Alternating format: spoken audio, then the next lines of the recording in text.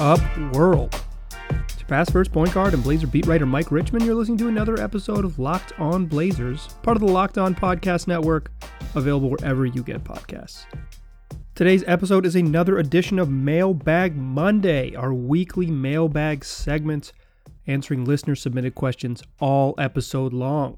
If you are new to Mailbag Monday, or you just want to get involved, or maybe you're a savvy veteran of Mailbag Monday, but you just want to get involved for the first time asking a question, there's two ways to do it. Tweet at me at Mike G. Rich on Twitter. You can send me a tweet whenever you're thinking of a question. Just tag it Mailbag Monday so I know that it's for the show. Or watch this guy's Monday morning around 9 a.m. Pacific time. I will send out a tweet soliciting questions. You respond to that one, I'll get you in the show. If you are not a Twitter user or just someone who doesn't tweet, you can email the show. LockedOnBlazersPod@gmail.com is the address. One more time for you. LockedOnBlazersPod@gmail.com. That's the two ways to get involved. We do this every week, even when it is a national holiday. I record it on Monday evenings and post it on Tuesdays, but because of a slight scheduling snafu, this one's going up Monday evening, so you're getting it a little bit early if you're really itching for mailbag, and many of you slightly frustrated with the performance and health of your Portland Trailblazers, I'm sure are itching to consider what can change. So let's talk about those changes. First question comes from Blazers Raiders fan at RaiderTommy4 on Twitter, who asks, what do you think the biggest challenge was CJ out and not knowing how long? So the team might have a slightly better sense of how long than we do. Publicly, the word from Terry Stotts today, he told reporters pregame that it would be, CJ McCollum would be reevaluated in a week. So we can assume the Blazers, they played the Spurs today and lost. They look bad. We'll talk about it. They played Memphis twice, followed by the New York Knicks and Oklahoma City Thunder. So we can assume at a minimum CJ will be out those games, but the team might have a better sense. Like I don't know if they share the stuff with the players, but certainly the front office coaching staff might have a better sense of sort of where they're targeting CJ to return. So I don't think the uncertainty internally is probably not the same as it is externally. But the biggest challenge is going to be that CJ was their best offensive player. He's not a more accomplished player than Damian Lillard, and he's probably not even really a better player than Damian Lillard. I don't think you could kind of make that case for the first time ever this year, but it wouldn't be super convincing to me. What he was darn good, though. It doesn't really matter if he's not one of the top 10 players in the league. He was one of the very good players, and the Blazers are going to miss his ability to go get a bucket. They have, in theory, a bunch of people who are offense first and can score, but there's a big difference between being like a pretty good offensive player, like say Rodney Hood, and being CJ McCollum, a guy who's taking 11 threes a game, soaking up 30% of the possessions, shooting and distributing. They just don't really have a guy who can be step into a really high usage role and be efficient. They will just miss that secondary creator. I mean, sort of every team is always looking for more guys who can create their own shots. CJ is elite at that, and the Blazers simply just cannot replace that. They do not have that player on the roster. They can be okay without him, but it's a big loss. Because of the way the recording schedule works, I did record an episode Friday all about Jusuf Nurkic's injury. He's out for at least 8 weeks after fracturing his hand. But CJ McCollum got hurt over the weekend. He got in the first half against the Atlanta Hawks. He was driving to the rim, and he got his left foot stepped on by Clint Capella. So I guess I should have led with that news, but here we are 3 minutes in. You probably know if you listen to the podcast, but you deserve to hear it from me. He'll be reevaluated in a week with a left foot sprain. Okay, next question comes from Logan at LoganB770 on Twitter, who says, how many games do you think the Blazers will win through these 7 games that should be wins? So Logan sent this on Monday morning prior to the game against the Spurs. I thought it was a little wild then. I thought it was a little optimistic then, but No, Logan, you're not alone, because Nathan last Tuesday, after the Blazers squeaked out a win over the Toronto Raptors, sent him the following question. Should we be worried if we're not 14-6 after 20 games? Indiana is on the schedule in the next 10 games, and that is it. Y'all, even before Jusuf Nurkic and CJ McCollum got hurt, squeaking out a win at home over the Raptors, falling down by 17 twice against the Kings and stealing some wins. Those are nice wins, right? Like play bad and win is a nice win. Ugly win better than a pretty loss. But those aren't exactly confidence boosters for me. I was not reading this team as like a truly, truly dominant group. And so the remaining games after when Nathan sent that question were Indiana, Atlanta, San Antonio, Memphis twice, New York, OKC, Houston, Chicago. Blazers have, those aren't really good teams. Memphis is playing way better. They've won 5 in a row after a really tough start. They're looking way better. San Antonio always going to be tough like they were today against the Blazers. Blazers played terribly, but the Spurs weren't going to be pushover even if the Blazers were at full strength. Blazers survived against Atlanta thanks to like a meltdown by the Hawks late. Blazers made some key plays, don't get me wrong, but Trae Young was about as bad as you could be in those final 90 seconds or so. He was just, his decision-making and execution was poor, dear friends.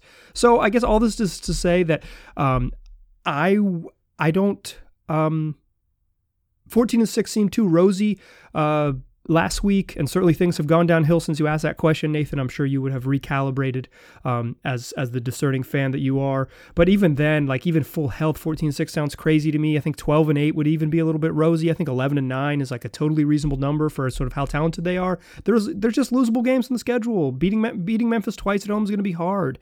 Atlanta's not playing very well, but they score a lot of points. San Antonio always tough. OKC better than you think. New York keeps winning games. They've already lost to the Bulls. The idea that they're going to go on the road in Chicago at the end of January and win that game just seems like a lot to me. So I guess the answer to this question is y'all are more optimistic than me, and that's healthy because I'm not ever that optimistic. And what do I think the Blazers are going to do in their next 7 games? We'll include the loss to San Antonio. I probably would have said they would lose, but not the way they lost this one, just because they looked worse than they really have any business being. So I probably would have guessed 4-3. And I'll just flip it and say 3-4. They're looking rough. When you lose, it feels like you'll keep losing. When you win, it feels like you keep winning. So maybe they rip off a couple games against Memphis and I'll change my tune. Next question comes from C. Quinn, who asks, this thought always runs through my head when watching the Blazers. Do you think the Blazers would be better off with a less isolated offensive system? The high pick and roll in isolation just seems ineffective at times. Nobody moves on offense, and I think it's easier for opponents to defend the team despite having Dame and CJ. Once the ball crosses half court, it's obvious what the team is going to do. It's nice to see more ball movement, easier to get better looks. I know Dame doesn't believe it's the right call to take the ball out of his hands, but I think the big difference between him and Steph is that Curry thrives when he moves without the ball. Thoughts? Yeah, a similar thought was shared by Hassan Whiteside's burner at JustinP1111 on Twitter, who says, do you think a collective and shared offensive approach is something that can be realized under Terry Stotts' system? Late in the game, it's always Dame or CJ ISO ball. Surely there has to be a better way to get open and higher percentage shots. So I'm going to throw out the late in the game thing. It's pretty common across the league. Late in close games, you give the ball to your best players and let them do what they does. It's not every single team in the league, but I would say more than the majority, like a super majority, to use a political term, runs sort of high pick and roll stuff with your best player, high pick and roll with your best 2 players type of things. That's not that uncommon. However, the offensive system is an issue. There's not a lot of the ball can stagnate when the Blazers are at their worst. The ball stagnates. It definitely falls on the coaching staff. Certainly. They deserve criticism, and I'm not trying to absolve them with what I'm about to say, but I want to caution everyone that what the Blazers do on offense is not totally independent of Dame's personal comforts. And quite frankly, he has a lot of positive reinforcement to suggest that his preferred style of play is pretty effective. The Blazers were the 3rd best offense in the league last year. They're now 7th in the league after a tough game against the Spurs. They were 4th coming into the game, I believe, maybe 5th. Here's where I think it really becomes a problem. In the regular season, you can just say, Dame, I know you prefer to run high pick and roll. Let's run some sort of false motion stuff, pass the ball around and cut a little slowly and then run a high pick and roll. And if that breaks down, we'll swing it across the court and let CJ do it on the other side, either pick and roll or just straight one-on-one go. It's always better to move the ball. Player movement and ball movement would certainly open up the defenses, but Dame and CJ are more comfortable doing that, and they've been really successful doing that, so the team kind of allows them to operate in that faction. And for the most part, if your star player is, like you said, more comfortable on the ball, he doesn't want to be Steph Curry. I would say that no one is Steph Curry. Like his off the ball, his ability to bend and break defenses by running around off the ball is unique to him. There's not many other superstars that do it at that level, like true superstars. So certainly Dame could be better off the ball, but the idea that he's going to be Steph is maybe a little too far. He could just be a better cutter. It could just happen that way.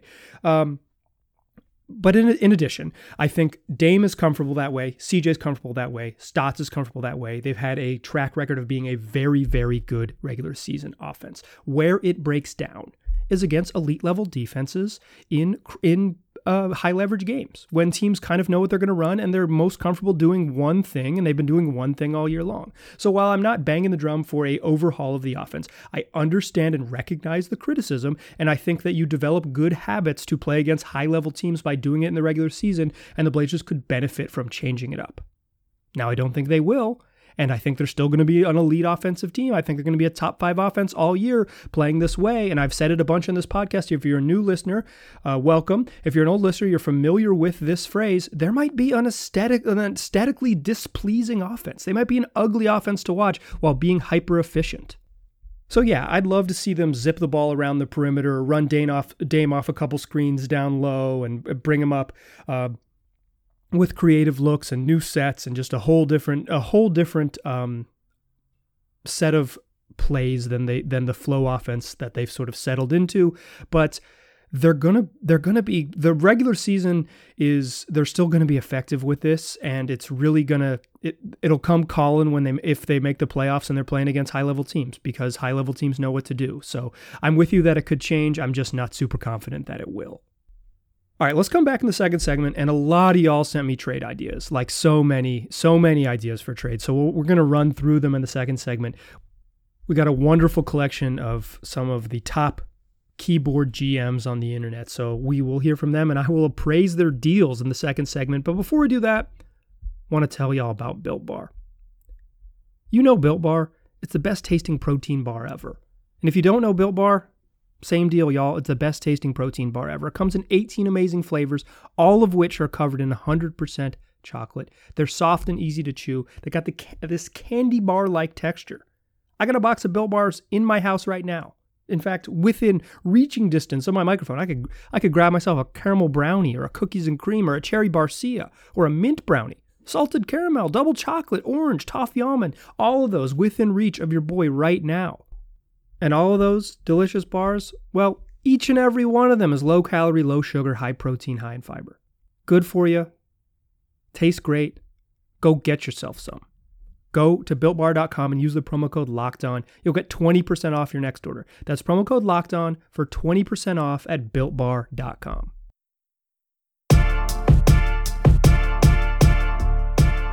All right. If you enjoy this podcast, chances are you might enjoy the new show on the network, Locked On Bets. It's the place where betting on the Trailblazers or your favorite team or, hell, your favorite sport that isn't basketball doesn't have to be a guessing game. Check out the new Locked On Bets podcast hosted by your boy Q and handicapping expert Lee Sterling. You'll get quick-hitting daily picks, advice to make the smartest possible wagers. Sounds pretty good. So subscribe to Locked On Bets, the podcast brought to you by betonline.ag. It's available wherever you already get podcasts. All right, let's keep it rolling with Mailbag Monday. Like I promised, we got a whole bunch of trades this segment. And a lot of y'all want to know about tall people who play for the Cleveland Cavaliers. Zach wants to know about Kevin Love. Adam wants to know about Andre Drummond and Jarrett Allen. Let's set the stage briefly, and then we'll dive in on the talls who play for the Cleveland Cavaliers. Cavs got involved in the James Harden trade, and by doing so, they acquired Jarrett Allen, 22-year-old big man, noted for blocking shots at the rim and having a big afro and wearing a headband, from the Brooklyn Nets for their troubles. So that gives the Cavs maybe too many people in the front court. Kevin Love, Andre Drummond, Jarrett Allen, who's maybe better at basketball than both those guys, JaVale McGee off the bench, and maybe the Cavs' best player, Larry Nance, also needs a bunch of time to play the 4 and a small ball 5. It's they got a crowded group up front. So it follows that they're going to make a trade, and it'll likely be Andre Drummond who gets traded. if I had to guess, he's entering free agency. He's a stat monster, and you don't trade for a 22-year-old as good as Jared Allen. You don't get involved in this trade and send away. They had to send away a first-round pick that was owed to them by the Bucks, and I believe an additional second-round pick to get involved. And they ended up with for their troubles a really good young player. So Jared Allen is part of the Cavs' future. I can't imagine they would move. He would be the one they move. Trading multiple draft picks and then moving him along seems weird. Kevin Love and Andre Drummond make a little bit too much money for an easy trade to be facilitated to the Blazers. It's not that simple. Both of them are well compensated young men, and the Blazers well-compensated types are just way too good to make that move. You don't trade Nurk. You don't trade CJ for Kevin Love or Andre Drummond. That would be wild. And concocting trades beyond those two for the rest of the Blazers, it's like, do you give up on Robert Covington to get Andre Drummond, like a rental Andre Drummond? Maybe you could convince me, but that's sort of the level of trade you'd have to make, and then you kind of weaken the rest of what the Blazers have. So I don't think they're very likely. I think the name from the Cavs, if you're looking for one, is JaVale McGee. He's cheaper. He's an okay backup. He's really limited in what he does, but he can protect the rim. He can go up and get lobs. He's somewhat of a liability on defense, but he is a very big person, and being very big and interested in playing defense makes you a little bit better. So yeah, I think JaVale McGee would be a significant upgrade over Harry Giles, despite he is a narrower skill set, but he's a better sort of competitive basketball fit right now. So I think JaVale is the move if you really, really want to eye someone on that Cavs roster. But even then, that one doesn't excite me too much. It would be an upgrade, but would it really push the Blazers in the direction that you were all hoping they end up, right?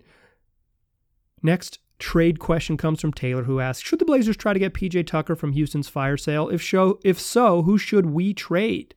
Taylor made sure to correct this phrasing so they could get a collective pronoun in the question. Great work, Taylor. I like PJ Tucker. Raleigh, North Carolina's own. What he does really well. He is as strong as they come, built like a truck, and knocks down corner threes. I believe the NBA's all-time leader or shooting percentage leader from threes in the corner. He would be a nice fit. He's a great role player. The question is sort of, who do you trade?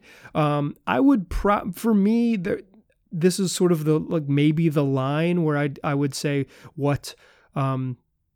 how far into the future can you trade second round picks to get PJ Tucker?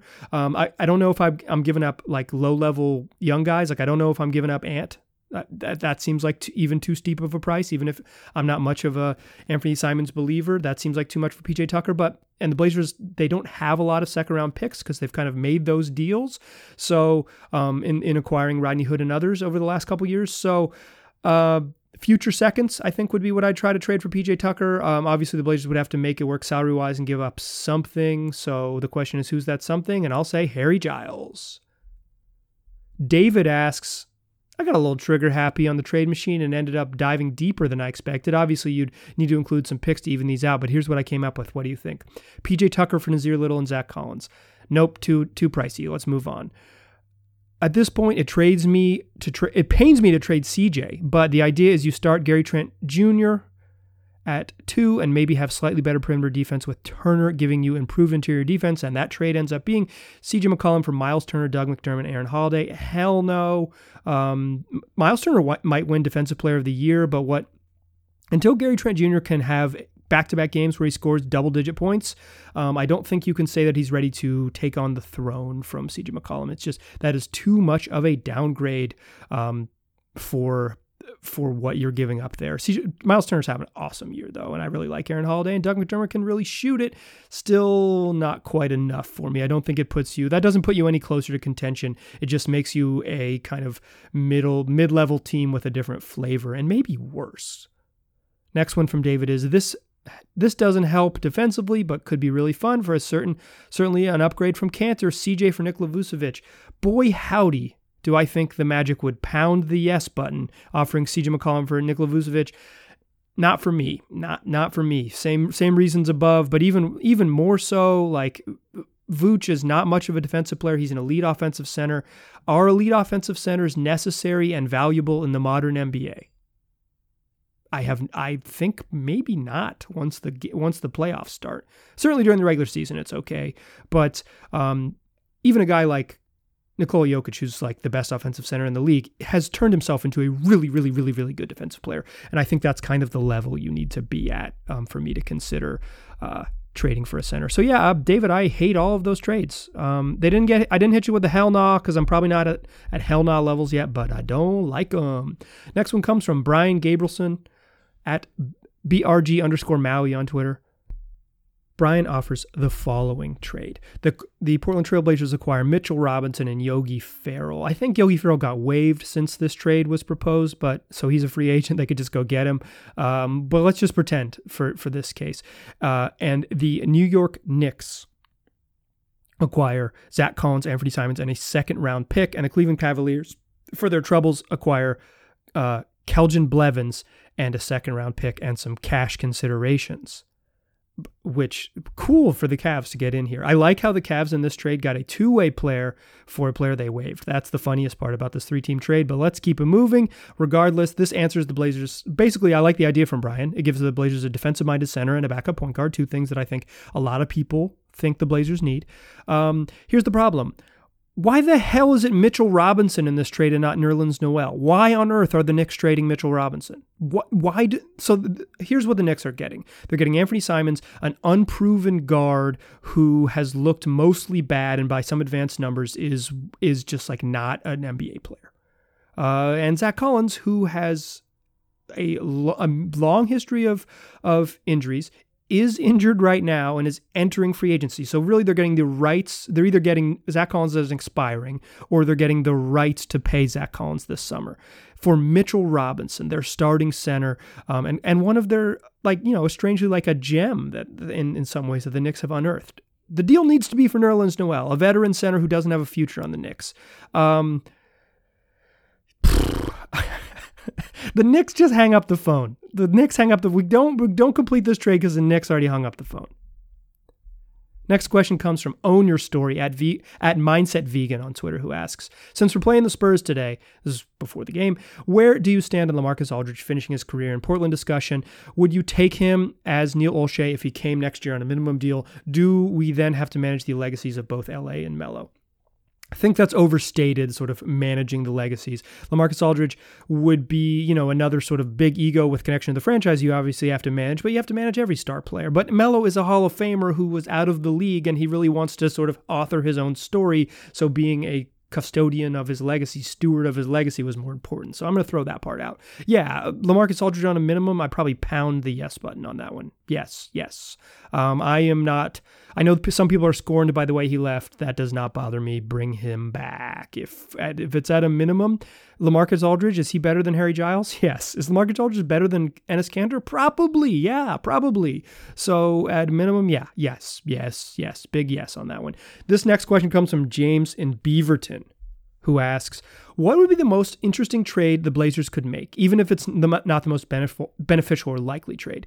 It would be, James proposes, Blazers trade Damian Lillard and Zach Collins to the Golden State Warriors for Draymond Green and Kelly Oubre. Before I continue reading this question, dog, what? Have you seen what stars get traded for these days? They sure as hell don't get traded for Draymond Green and Kelly Oubre. The somewhat onerous Draymond Green contract outside of the Warriors, and Kelly Oubre, who literally cannot shoot. You're trading him for Damian Lillard. An expiring contract of Zach Collins. Unreal. James continues. The Blazers would bolster their defense and CJ will become an offensive phenomenon. But even more intriguing would be the backcourt of Lillard and Steph Curry bombing away from 35 feet to half court. When Clay returns, the team might average 140 points per game. What is your most interesting trade? I would trade, as long as we're doing dumb trades, James, I would trade CJ McCollum and a bag of peanuts and the rights to Anthony Simons sneakers from his rookie season for Steph Curry, and then the Blazers would have Draymond Green would have Steph Curry and Damian Lillard, and then they'd be the most interesting team in the NBA. Get out of here trading Damian Lillard for this flotsam. Let's all get out of here. Let's get to the third segment and close the show answering more of your questions. But before we get all the way out of here, let me tell y'all about betonline.ag. Look, it's betting season. NFL playoffs down to four teams. NBA in swing every night. NHL coming back. And if you want to get to an online sports book, there's only one place that has you covered and one place we trust, and that's betonline.ag. You can sign up today for a free account and while you're there, use a promo code Locked On for your 50% welcome bonus with your first deposit. Like I said, it's betting season. Sports are in full swing. Don't wait. Don't sit on the sidelines. Get in on that action. And don't forget to use the promo code Locked On. You'll receive a 50% welcome bonus with your first deposit. Bet Online, your online sportsbook experts. Still a pass first point guard. Still Mike Richmond. And you're still listening to Locked On Blazers. All the music you hear on Locked On Blazers is made for us by our dude, Dre Slabs. Support Dre's music by visiting the link to all his work and his merch that's in the episode description for this very episode. All right, now let's close out the show. We got more Mailbag Monday. We didn't fit, we ran a little long talking about the Cavs, so we didn't fit all the trade news. Let's just wrap up the trade news and wrap up the Cavs. Vic, the boy at GopherSo on Twitter asks, with the news that Kevin Porter Jr. potentially being released traded, would he be a good target for the Blazers? Collins for Porter Jr. So before we talk about fit, if he's going to be released, why the hell would you trade Zach Collins for him? Like, I know maybe you're ready to give up on Zach Collins, but you can just let him walk. Like, you can just let him leave. And if they're going to release him, then he's likely going to sign a minimum deal, and the Blazers can do that if they want to. Fit-wise, he's an interesting one. It would probably mean that you're moving on from playing a guy like Anthony Simons. He's a wing who looked really good in his first season in Cleveland, but he seems to be his issues, and I don't want to speculate too far. He seems to be having things that are personal issues or mental health issues that are beyond sort of thinking about whether he can fit on the basketball team. Like, let's make sure that Kevin Porter Jr. is healthy and safe, and then figure out what his sort of future in the league is. I'm not. To me, the Blazers, questions the Blazers need to answer is how can they get better on defense? I don't think Kevin Porter Jr. does that, but he is talented, and it's a talent league, so adding more talent is not wrong. At a minimum deal, I wouldn't scoff at it, I guess. I might be super excited. It's fine. Yeah. If he's released and is a free agent, the Blazers would be fine. Go do it. Next question comes from Tom in Texas. And Tom's Twitter handle is giving me some pause. Ababilioke?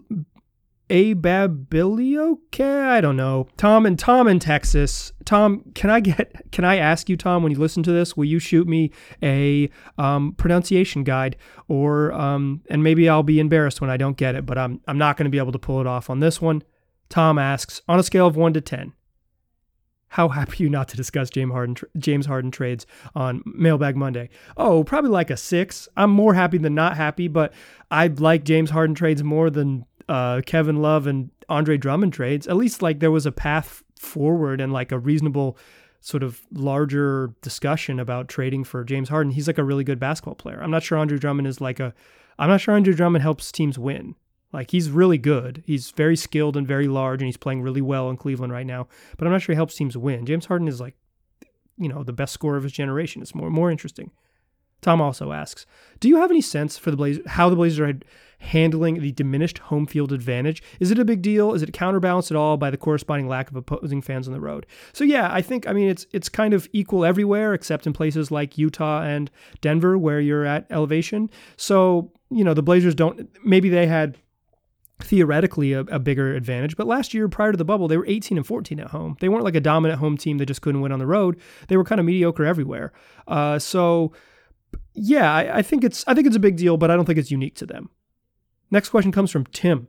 Says, I've seen 2 very long lobs that resulted in some highlight reel dunks between Derrick Jones Jr. and Dame. Are we going to see more of this added to Dame's bag of tricks? Because it certainly has not been there. Yeah, right? Dame's terrible lob passer, all of a sudden throwing awesome lobs to Derrick Jones Jr. He just needed like one of the league's premier leapers. He just needed a dude who was in the top 1% of the top 1% of athletes in the world, and he can start throw lobs. What's funny is that Dame seems to be much better at throwing lobs from half court, from like 45 feet, than he is from throwing lobs like within a half court set, which he still hasn't really connected on super cleanly.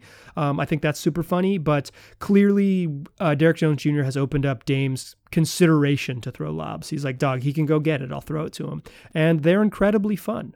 Very, very enjoyable. So I hope we do see more of them.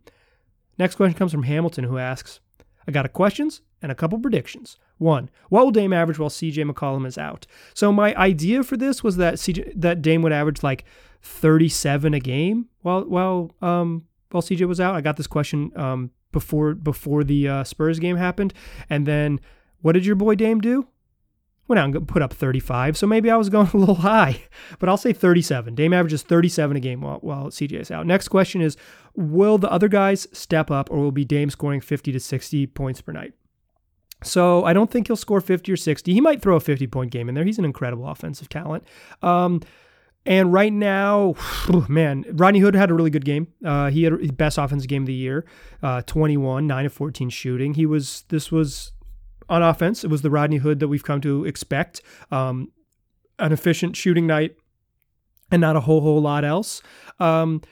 It's, the guys who need to step up are Ant and Gary Trent Jr. Gary Trent has just been really inconsistent this year, frustratingly so, has not had back-to-back games where he scored in double figures yet this season. 1 of 9, 2 points against the Spurs. Ant just doesn't, he has these flashes where you know that he's getting closer, but he still can't put it together to be a consistently productive player. So of the two guards, those three, I don't think they're going to step up consistently for CJ McCollum. Here and there, each one of those guys is going to have a night over the next week where you're like, Mike, you're an idiot. But the thing that CJ does is he brings it every single night. His consistency was so impressive earlier this season. The difference in good players and great players in the league is consistency, and I don't think the other guys on the roster could be consistent. Hamilton continues. Number 3, what is your prediction for our record when CJ comes back? So Blazers lost to the Spurs. Let's just assume CJ comes back right at the end of his timeline, so it'd be reevaluated in a week. So that would mean he missed the game against the Spurs, missed 2 against Memphis, missed a game against the Knicks, and a game against the Thunder. Those are all home games. And I'll say, with 4 remaining, and they've started 0-1, that they will go 2-3. I was going to say 3-2, but you know what? Screw it. 3-2. 3-2. They're gonna pick it up. And finally, Hamilton says, "What is your prediction for our record when Nurk comes back?" So that's 2 months from now. I'm not going to do the math on that, but I think the Blazers will be. I think they will be in sort of battling for one of the low playoff seeds. I think there might be in that. I think they're going to end up somewhere in that 7 through 10 range while they wait for Nurk. Nurk is just so important to what they do. They're just significantly worse without him. Much like most teams when they lose one of their best starters and their third best player, they're just way worse without Nurk. I think they're sort of in the 7 to 10 range in the West when he comes back, and they'll have a chance to push themselves into a better playoff seeding when he's healthy. Next question comes from Jesse, who says, who's your top 5 scorers on the team this year? I have CJ, Dame, Melo, Gary Trent Jr., Cantor. So I would go CJ, Dame, Cantor, Carmelo Anthony. Man, I guess Gary. He's just been inconsistent, but I'll say Gary 5th. CJ, Dame, Cantor, Melo, Gary in that order. Probably Nurk and Gary would have battled for that last spot if Nurk was healthy. Jesse continues. Top 5 defenders this year. Jesse has Derrick Jones Jr., Robert Covington, Gary Trent Jr., Nurk, and Harry Giles 5th with a question mark. So you're not strong on it. Get Harry Giles out of there. What has Harry Giles done that makes you think he's a good defensive player other than being like functionally faster than Enes Kanter? I'll go DJ, Rocco, Gary. DJ, Rocco, Nurk, Gary, and Damian Lillard. I don't think it's particularly close. Like, Dame has been a much more competitive one-on-one defender than anyone else on the roster that isn't already in that list. The Harry Giles thing is theoretical. Let's let it go. Let's see real on-court production. Next question comes from ChinDog at @Chin_dog on Twitter, who asks, how surprised are you that they kept coaches' challenges around the season? I remember a lot of people thinking they would ditch it. I don't remember that. Terry Stotts always thought they would keep it. he thought he liked it, but he wishes that if you got the challenge right, you would keep it. And I tend to agree with him on that. The NBA, usually when they introduce stuff like that, they go with it, see the play-in tournament for the playoffs, introduce it in the bubble. Now they're going with it. I'm not surprised. 0% surprised. Next question comes from Joey Pushk at Blazers fan 000 on Twitter, who asks, should Melo be in the starting five over Derrick Jones Jr.? Me, I personally say try it out and see how it goes. What's the harm in trying it out? Yeah, I think I would have agreed with this approach when Nurk was healthy, but now putting that starting group, taking more defense out of the starting group to put Kanter and Melo together seems like too much. So yeah, I think it would have been a decent way to try to maybe get Melo to stop taking so many shots and be more of a complementary player. With the second unit, they run too much offense through him, and he ends up taking bad shots. When he plays with Damon CJ, he understands he's a third option. He seems to take better shots, hence that he's better at crunch time than he is during the second quarter. When playing with better players, he changes his approach a little bit. But with Nurk out, no, I'm not in favor of that. Next question comes from Marvin Iverson 7 at Iverson 7 Marvin on Twitter, who asks, Covington and Derrick Jones Jr. equals Aminu and Harkless 2.0. Change my mind. So I think you mean this as an insult, but quite frankly, if Covington and Derrick Jones Jr. were Chief and Mo, Blazers would be better off. In 4 years with Mo and Chief, the Blazers have finished 19th, 20th, 6th, and 16th.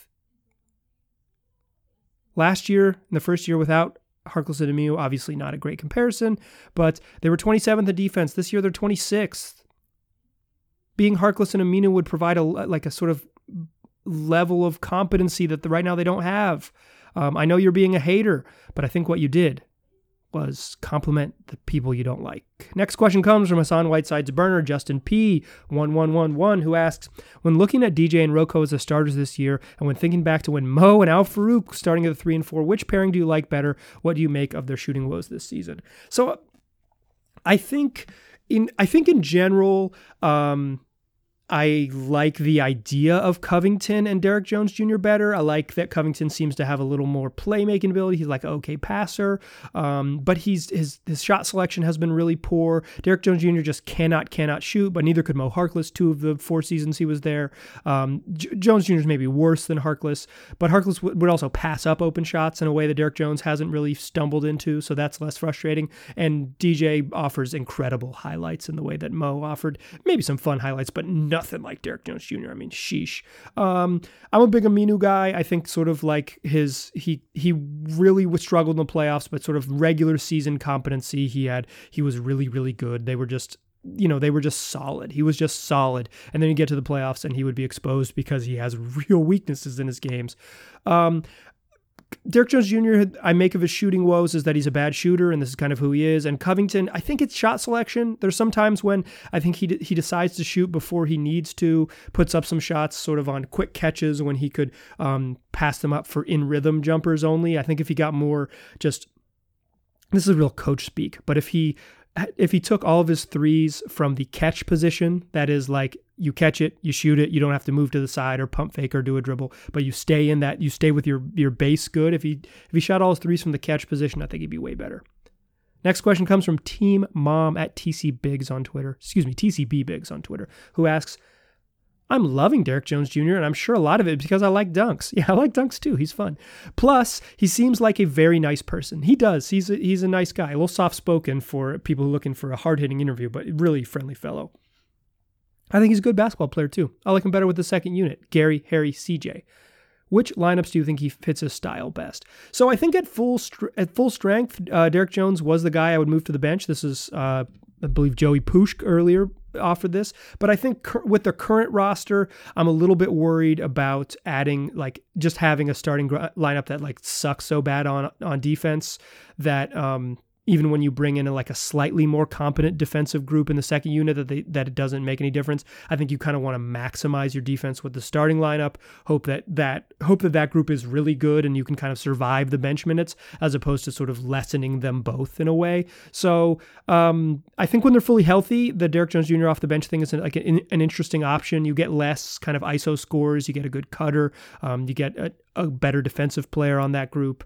But as at currently constructed, no CJ, no Nurk, I think keep Derrick where he is for now.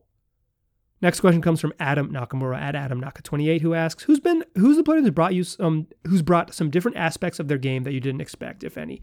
I think it's CJ McCollum, quite honestly. Like maybe this is a cop out, but Robert Covington showed some signs of playmaking that I didn't know that he had, but those have kind of tailed off a little bit as he's sort of settled into his role and struggled to shoot. But I think it's CJ. I just didn't think at age 29 in season number 8 that he could take the leap he's taken, and it's really, really impressive. He's getting to the free throw line more. He's just changed his shot profile a lot. He's passing the ball a lot more, or at least racking up more assists than he has. And I think understanding that isn't just like, raw passing. It's more just like kind of understanding how to get his teammates better shots more and getting into that sort of facilitator mode more than he has in the past, like changing the way he attacks the rim and things like that while knowing he still has teammates. So yeah, I think it's CJ. Next question comes from Andy, who asks, "If UNC coach Roy Williams and Terry Stotts traded jobs, what would Blazer fans immediately notice?" Oh man, how about UNC fans? I'll skip UNC fans. I don't think we have enough UNC listeners. The biggest thing is that the people who hate Terry Stotts for not adjusting, Roy Williams' whole thing is that the system works, we don't adjust. Like, Roy Williams doesn't even call timeouts, y'all. You would hate him. You would hate him with all your hearts. Also, he really believes heavily in posting up. So that would drive some of you wild. Maybe some of you would like it. You get back to like an older style of basketball, but Roy Williams teams get better because they run. They're really big and they get sharper at what they execute, but they've been literally running this offense at UNC since the 70s. So ain't nothing changing. The Carolina runs like 6 plays, and Blazer fans would hate that. Boy, howdy. Next question comes from Jesse Helleweg, that is Jasasterus on Twitter, who asks, "Hassan Whiteside played pretty solid for us," in quotes, last year, with $25 million cut in salary with the Kings. Would you have been interested at keeping him for $2.5 million? It's a little different. Like it wouldn't just be at the price. It would be, you'd have to get Hassan Whiteside back in the fold and have him be the emergency center. Obviously he'd be playing minutes now. But then it's like you're choosing him over Harry Giles. And to me, where the Blazers are at for a third center, I kind of like Giles, a potentially good, a guy who can really develop. Like his game is just still on the way. Like he can turn into something. Whereas Whiteside, you know what it is. His production is insane. Like he just is a rebound point monster. He's just a really limited defensive player. He's not much of a playmaker. He's pretty mechanical in the post. And he's inconsistent with his effort. So I think putting him on the bench as a, only break the glass type player, that's just a better fit for someone like Giles, who's still developing in the league. Jesse also asks, we've been feasting on come from behind victories. Why are we getting so far behind? How can we prevent it? We always, in quotes. Jesse understands the show. The Blazers are getting behind because they're a bad defensive team and other teams can run up the score on them. They can teams score in bunches against a team that cannot get consistent stops. The reason they've been coming back on teams like the Raptors and the Kings is because the Blazers are really good on offense. They've got 2 really good shot makers. They've had some clutch late game production from guys like Carmelo Anthony and Gary Trent Jr. Nurk's had a couple really nice sort of late game moments against LA and against the Kings. The Blazers are just right now, they're kind of a middling team, and what middling teams do is they give up a bunch of points and then they occasionally get hot and can come back from those points. The way that you prevent falling behind is you just become a stouter defensive group. I'm not sure with the current roster that's possible, but that is the theory. That's the same thing that caused the Blazers to lose big. They lost to the Spurs 125-104 today. The same thing that caused them to lose that game is the same thing that caused them to fall behind early in games, is that they just have these stretches where the offense kind of stagnates and they just cannot get stops. And the Spurs ripped off a 17-2 run in the fourth quarter, just changed the game. Started as 10-0 and swelled to 17-2. And it was over by then. And their defense is bad enough that their offense has to be pretty much perfect to pull off these late game comebacks. And There are times when the offense stagnates with, as we mentioned at the top of the show, lack of ball movement, lack of player movement. It's just like, hey, Dame, can you bail us out? And many times he can bend the defense on his own with his preferred style of play of high pick and rolls, and he attacks and then his teammates react off of that. But other times it's, teams can shut down that initial action and everything else is just, guys standing around waiting. This is the problem I mentioned at the top of the show.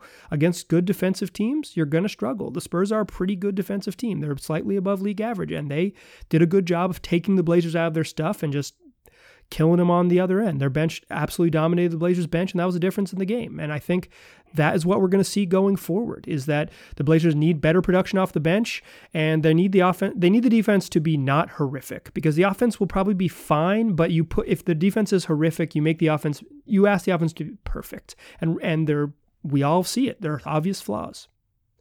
That's going to do it for this episode of Mailbag Monday. If you want to get involved, there's two ways to do it. We do this every week. Tweet at me at Mike G. Rich. Email the show, lockedonblazerspod@gmail.com. That contact info is also in the description of this episode. Tell your friends about this podcast. They can get it wherever they already get podcasts. Just search Locked On Blazers. We'll be there waiting for you. Appreciate you listening. Talk to you soon.